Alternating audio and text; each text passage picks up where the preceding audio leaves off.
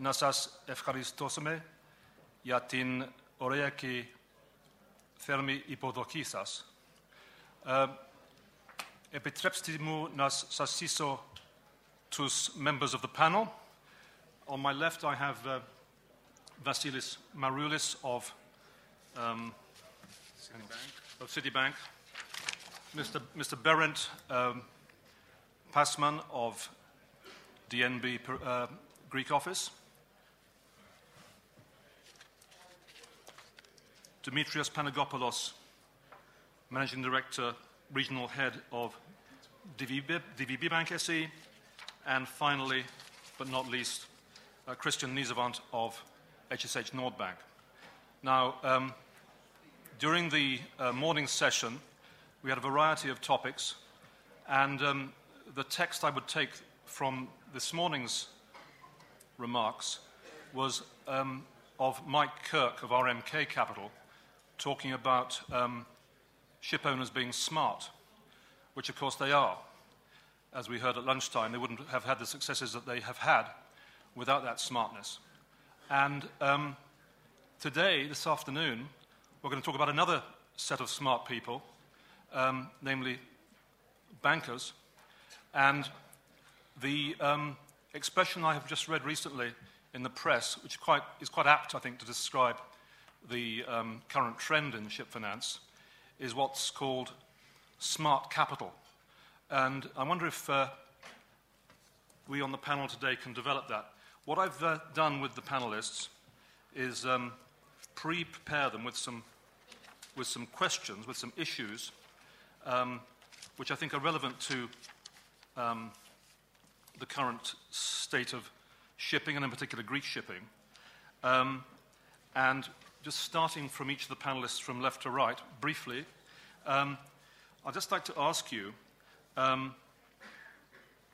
just generally, as we currently are, and looking at the market as it stands, what is your current strategy, your bank's strategy, in terms of asset classes, target clients, financing structures, etc., bearing in mind capital adequacy ratios, so-called Basel IV, upcoming requirements, etc.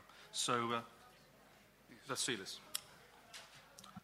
Thank you. I think, and I can only speak on behalf of Citibank, we as a matter of principle, we finance in a slightly different way to many of our competitors, and that differential is the following. We are not asset financiers. We are corporate financiers, which also have, as part of our financings, which take collateral, which in this occasion, it's specific asset classes on the shipping side. So as long as the corporate, which we analyze, the actual holding entity that consolidates the corresponding fleet, is of the requirements that we want. So therefore, you know, the appropriate leverage, the cash flow generation, the backlog in terms of future earnings, or if ultimately a fleet is operating solely on the spot side, appropriate leverage to be able to sustain that, then capital allocation can be provided, and it's irrelevant of the asset class. So what drives the sort of the fundamentals behind every asset class, whether it's dry or tanker, LNG, container, LPG, which we are active across the board, is ultimately the LTV. So if it's a spot fleet, the LTV is slightly different to what it would be if you had long-term employment to an oil major or, you know, a cargo owner that is of a very solid credit rating. And I think with regards to sort of the Basel IV impact to pricing, which I think, you know, indeed the rumors are what they are, and it could have a material impact for most of the banks, especially the European lenders, given that Basel IV does not provide the necessary capital relief for the associated collateral. Thank you. Thank you. That's interesting, Vasilis. Actually, the expression smart capital came from your colleague, Michael Parker, so I don't have any apologies for inventing it. So on to Berend. What's your views? Thank you. Yeah, our key focus will be on our kind of existing core clients here in the Greek market. We will selectively look at maybe a couple of new names. I kind of echo what Vasilis said, like in terms of what we are looking for. We're looking for, in the first place, we're looking for solid counterparties with solid principles behind them, or have the ability and the willingness to support companies through the downturn. And the specific asset class, whether it's a dry bulk tanker or a dry bulk or a tanker, is less important than who the counterparty is. When it comes to Basel IV and new capital requirements, I think that DNB has been pushed by the Norwegian regulator to be a little bit in front of the curve. So we have gone through an exercise in the last couple of years to build more equity, and we're probably one of the highest capitalized banks in Europe at the moment. What comes out of that is that profitability is becoming far more important for us. So we will be more steered on doing profitable deals, unless we won't have a mandate like go out and lend 2 or 3 billion in the market. It will be find the profitable deals. And that's a shift, and I think that more banks will move into that direction in the coming years. Well, from my part, DVB is a global transportation lender, so we have expertise in the sector. Almost 40% of our portfolio is shipping. So we do a variety of asset classes. We can look at tankers, LNG, dry bulkers, container ships, any asset class that the Greek market is involved with. We also have a wide range of clients, so we don't only concentrate on corporate clients, of course, but we can do traditional Greek structures, lending with management company guarantees. We can finance private equity if a Greek client is involved, of course. We finance leasing companies, so we're involved in a wide range of clients. And for us, what matters is the structure. So we can consider anything, but the structure and the financing terms will be tailor-made for that particular product. I think coming to Basel IV or regulatory environment, I think Basel IV for us, it's a bit further away. It has been pushed forward and watered down, I believe, a bit. But I think what matters for the regulators is that they are scrutinizing everything. And for us, what affects us is changes to our rating models, the way we look at things. So there has been some changes due to regulatory oversight and the way we look at things in the market recently. There's not that much that I can add to what was said, however, and I read this article that was in TradeWinds of Michael Parker, that he said smart capital. What is smart capital? I have no clue. Be it banks investing in perfect companies or be it smart bankers, I have no clue. But I have an idea. Smart capital could be that capital that bank that learned the lessons from the past. I mean, that is very irrelevant these days for all of us here, because all the banks here on the panel today have had their lessons to learn, and this we did. We are still in the business. We do basically any type of asset available, not necessarily offshore these days, but apart from offshore, everything that is typical maritime, seagoing, tonnage we finance. However, at a much more conservative way. By doing this, we have developed our portfolio over the years since 2011, since we have restarted the business. We have done in Greece a lot of business over the last years, and therefore I'm very often astonished when people ask me, are you still in business or are you back in business? It's a little bit astonishing. We do a lot.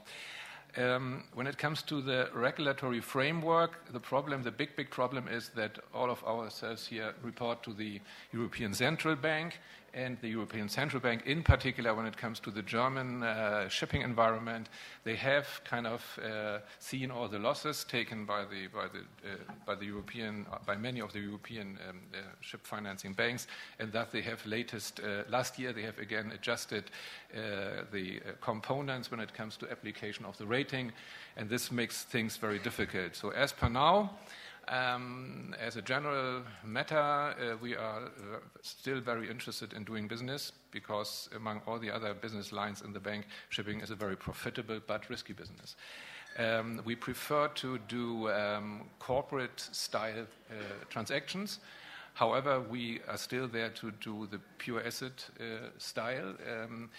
We are currently working on solutions because this rating element and the effect of the European Central Bank / the authorities, the banking authorities, only came up recently. So we have to work on this situation. We are eager to continue our business, in particular in Greece, because Greece is one of our most important markets in the world, and we would like to continue the Greek business. However, it can happen over the time that Greek shipping companies are well advised to look into corporate structures in the future, rather than to pursue permanently and always the pure asset structure. Thank you all. Leading on from that, talking about the pure asset finance structure, again, this has echoes of the final of Michael Kirk's talk this morning. Can we talk about, if we may, the potential consolidation of the current diffuse, and it's attractive because it is diffuse, state of the Greek shipping market, and if you see that there could be advantages to the consolidation of enterprises to be more, as you say, Christian, of a corporate affair. Is that a realistic prospect? And if it was, would that make it more attractive to a financier? Vasilis. I think, there is a common misconception, which is, and that size of course is important, but at the same point in time, size does not always mean that it comes with quality, and it also does not mean that the creditworthiness of a company is driven by its size. Ultimately, us as shipping financiers, this is what we are looking for. We are looking for quality operators with sizable operations.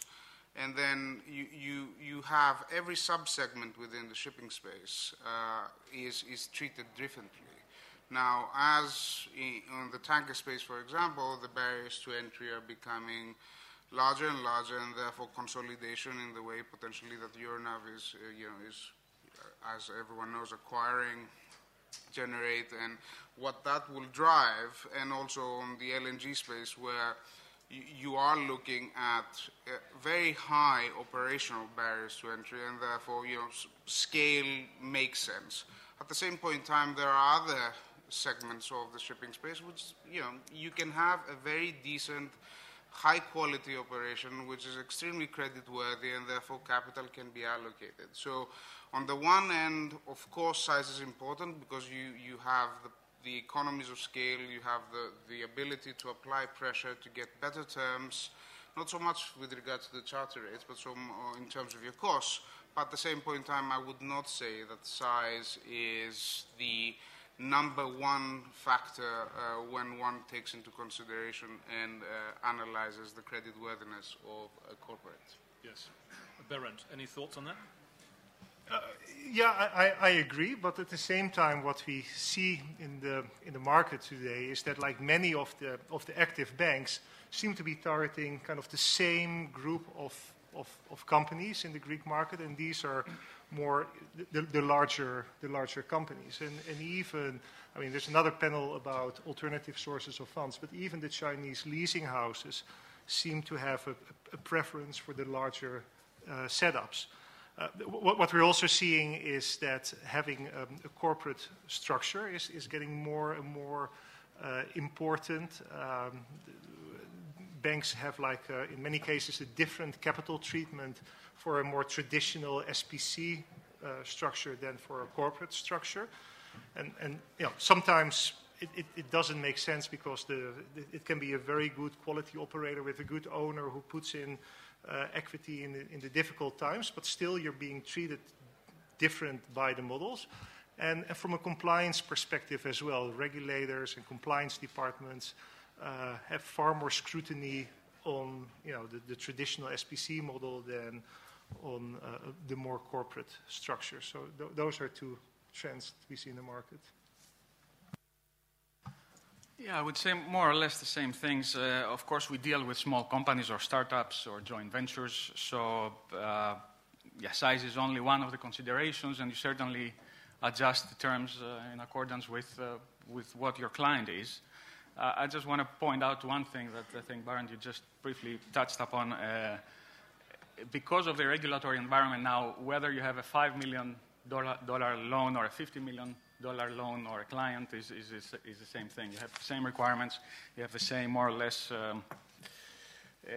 things you have to go through. So it's economies of scale play a role here. And I think consolidation has taken place, if we see numbers, courtesy Petrofin.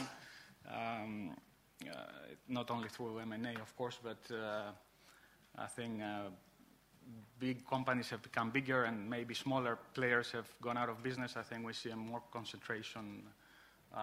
The average number of vessels has increased the last 3-4 years. So this is a factor.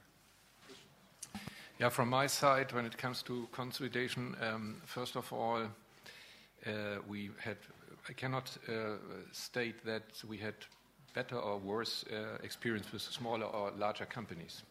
There's not a clear correlation from my perspective. So in particular here in Greece, that we have a lot of companies, mid-sized companies with a fleet of, let's say, 4 to 8 to 10 ships, we have made very good experience. When it comes to the banking side and consolidation, first of all, don't forget that the quality of a banking portfolio is characterized by the level of granularity or by diversification.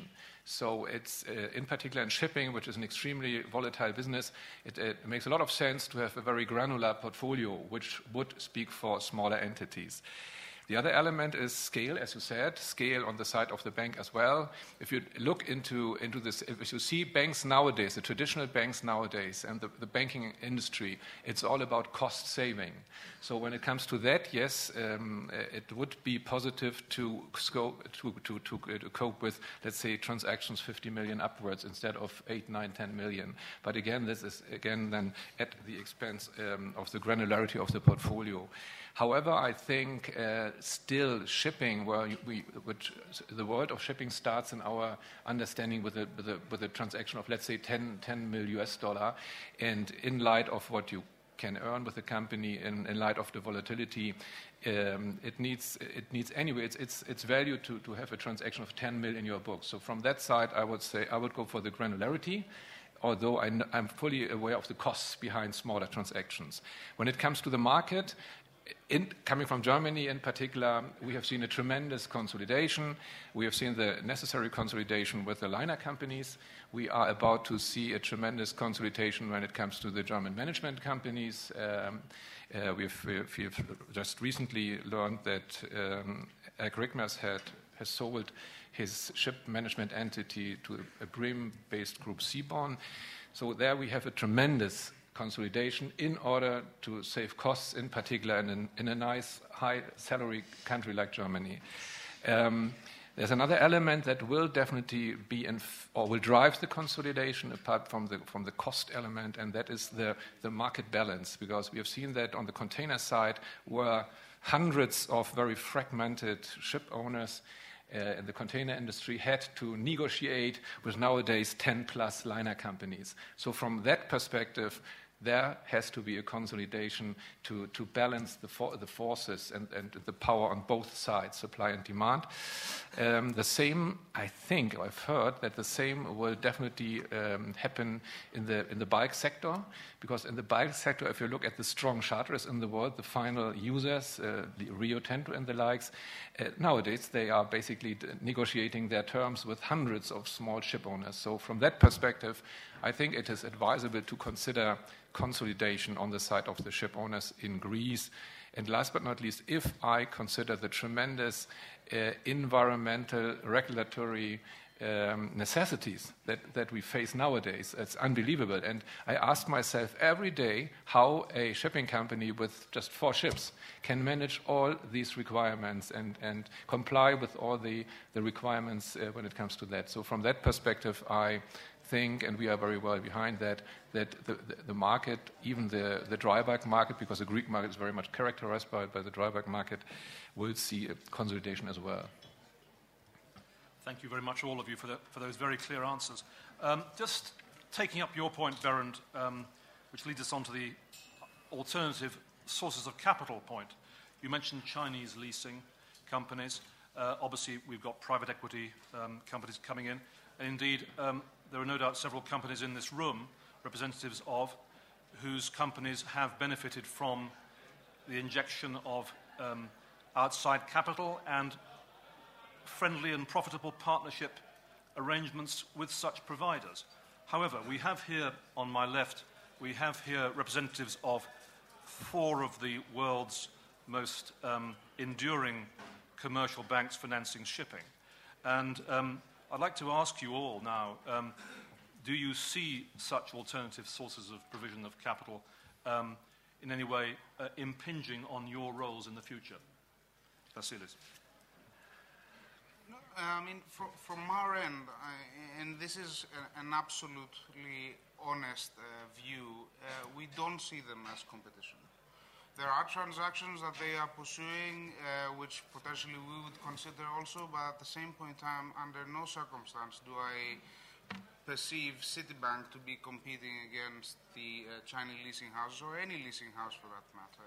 We see them as entities which are there. They are filling a void that has been caused by the retraction of quite a few of the traditional shipping financiers. And there are quite a few institutions, who are not the ones that are here present in the panel, but quite a few that are no longer there to provide any sort of capital. That has created a void, especially in the Greek shipping market, and therefore I welcome their involvement, their participation, the capital that they're providing. Now, I need to sort of state that it is indeed the case that the leasing houses can provide extreme amounts of leverage and quite high pricing. Those structures need to be very carefully considered and hopefully serviced so that this capital is indeed here to stay, rather than for them to realize that there are back-to-back defaults and they retract also. So in my view, I sincerely welcome the capital that they provide, and as I said, we don't consider them as competition. I completely agree with Vasilis. We also see them as complementary, with like some specific exceptions. They seem to be kind of targeting other risk-return parts of the spectrum. And we see them actually as quite useful for our clients as well. If they want to sell a ship after older ships, that kind of smaller ship owners have access to financing to be able to buy these ships. So they help our clients as well.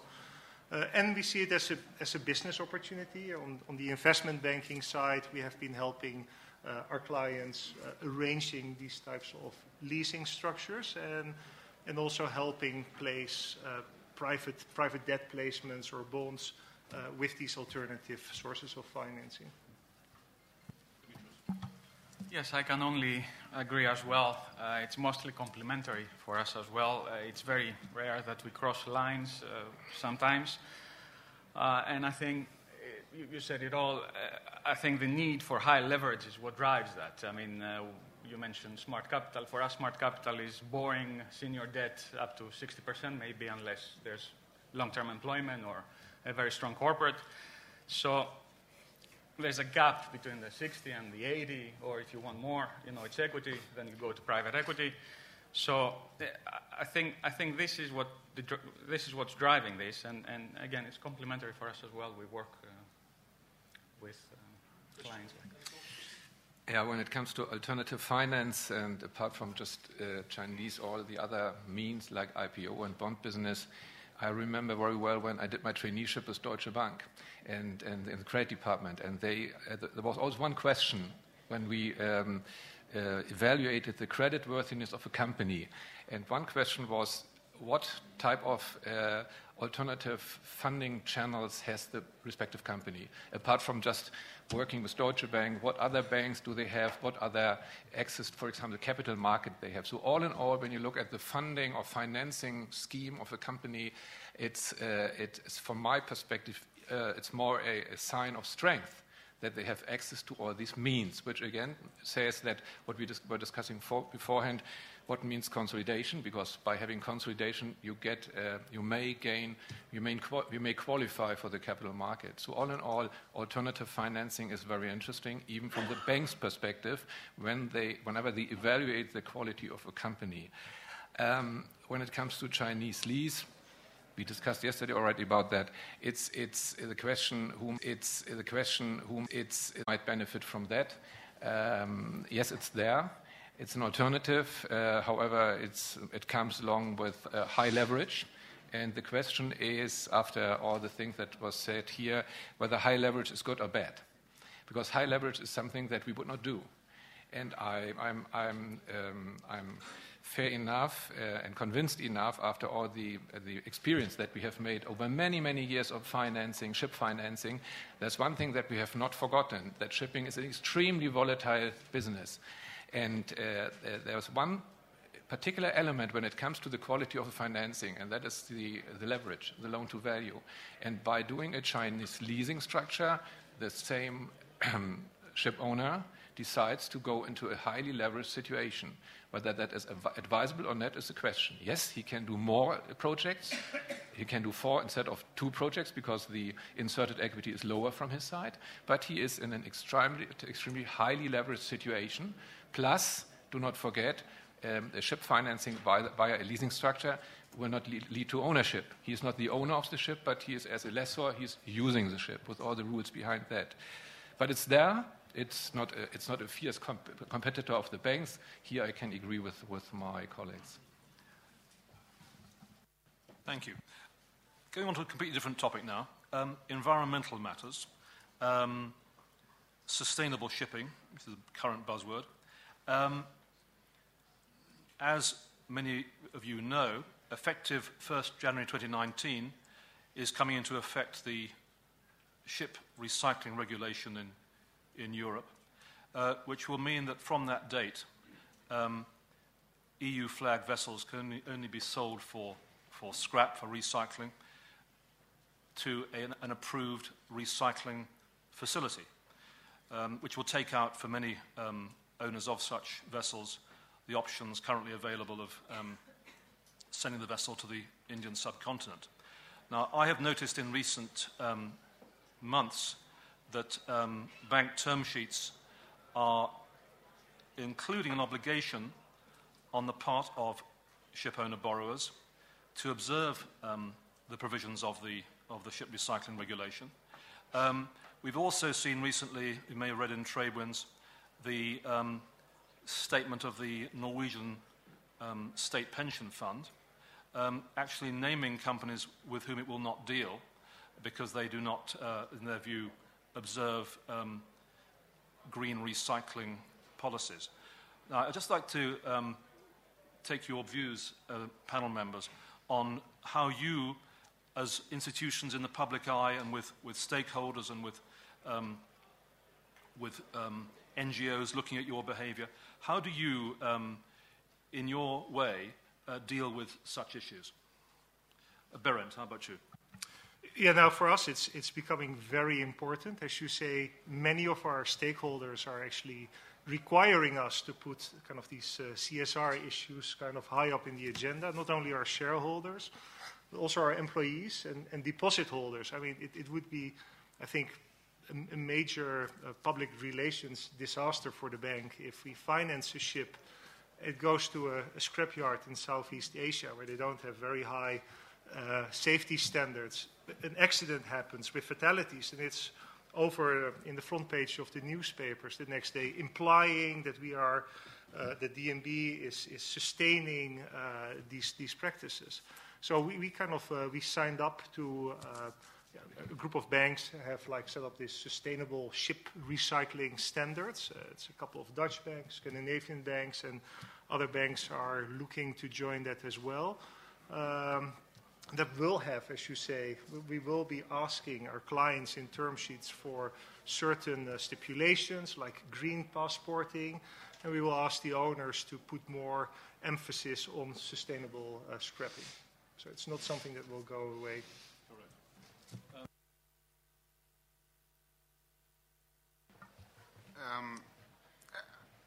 Regulations are one thing. Regulations that are being, are required by governing bodies, whether it is the EU, the US, or whatever else, the IMO. That's one story, and of course we require our clients and the clients that we provide capital to be in full compliance of all the relevant regulations. Now, to go to the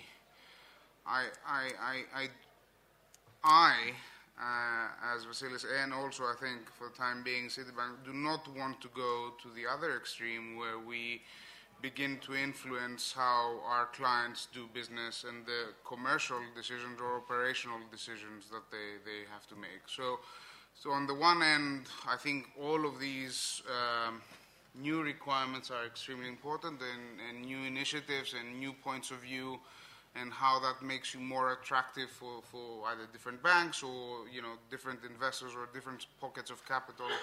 But at the same point in time, for the time being, we require our clients to be in full compliance of all the relevant regulations, but to go over and above that is, I think, a step too far, at least for the time being.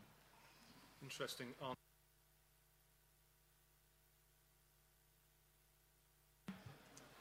I know DVB is also part of these initiatives. Apart from being politically correct, we do, want to support our clients to think green and try to introduce measures. Of course, the loan agreement also provides for security, other clauses that any new regulation is adopted. I think that's all we can say from us. I mean, it is the scrapping element in the shipping environment is a thing that everybody knows about the risks that are faced with scrapping at beaches. And if I look at the extremely high security standards that are applied to running a ship, it is a little bit not understandable that when it comes to the scrapping, obviously other standards are applied. And from that perspective, for us as bankers as well as for our customers, it must be a natural and logical step to look at that element as well. And therefore, we as a bank are considering to pursue the same approach like my colleagues here from DNB and DVB, to apply particular clauses and to have a serious discussion with our customers. What is their plan when it comes to scrapping? Although I know that a ship has a lifetime of 25 years or even longer, and if we do a financing nowadays, I mean, this might be the same with you guys. We like to have ships younger than 12 years. So even if we take a 12-year-old vessel, there's a high likelihood that the ship will be sold and traded in third parties' hands afterwards. So the influence is very indirect of what might happen at the end of the lifetime of a ship. But yes, we apply to this policy as well. Thank you very much. Christian, actually, while you're on, obviously HSH Nordbank has been in the news. Can you just tell us what the developments are with the planned privatization process? Yeah, after many years that we have been in the press, and unfortunately not always with brilliant news, the things have changed now. The bank has to be, our owners have to sell the bank, our owners being the federal state of Schleswig-Holstein and the free and Hanseatic state of Hamburg.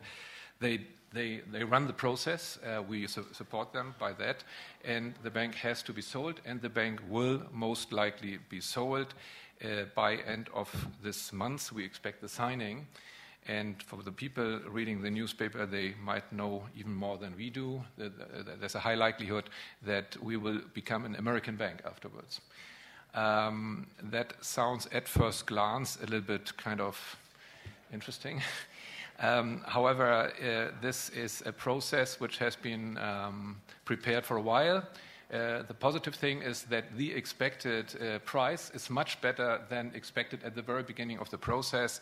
At the very beginning of the process, it was said that it needs at least €1. The price must be at least €1, and the figures that I have read in the press are much higher than the €1 for the bank.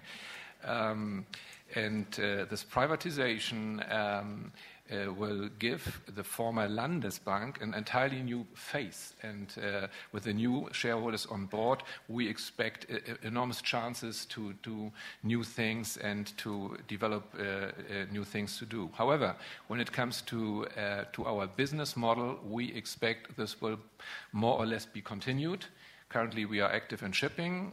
I think we will continue shipping. However, as I said, at a more conservative level, we will continue all the other business fields as well. I expect that we will become more international in the future. I mean, on the shipping side, we are already a global operating bank, but when it comes to real estate or infrastructure, renewable energy, I think the bank will again operate more at an international base. Is there a concept of a so-called good bank and a bad bank? In other words, are there portfolios that are not going with the sale? No. As per now, the whole bank will be sold, i.e. the so-called core bank and the non-core bank. However, one should not forget that this element of non-core has been reduced tremendously. I mean, the main part of the non-core bank was the non-performing part of the portfolio, and this we have significantly reduced over 2017. End of 16, we had 13 billion in non-performing exposure in the bank, and by end of 2017 we stood at 6 billion only. By end of 2018 we expect this figure to stand at 2.8, which means basically that the whole discussion, what happens to the core bank and to the non-core bank, will more or less fade away over the time. I expect that it's not a big topic for us. However, at the end of the day, let's say beginning of 19, I expect we will look at the core bank, and the non-core bank is more or less gone. Christian, that's very interesting insight from you. Thank you for that. We have 3 minutes left in our slot, and I'd like to say, anybody in the floor would like to ask some questions of our panel? Any views?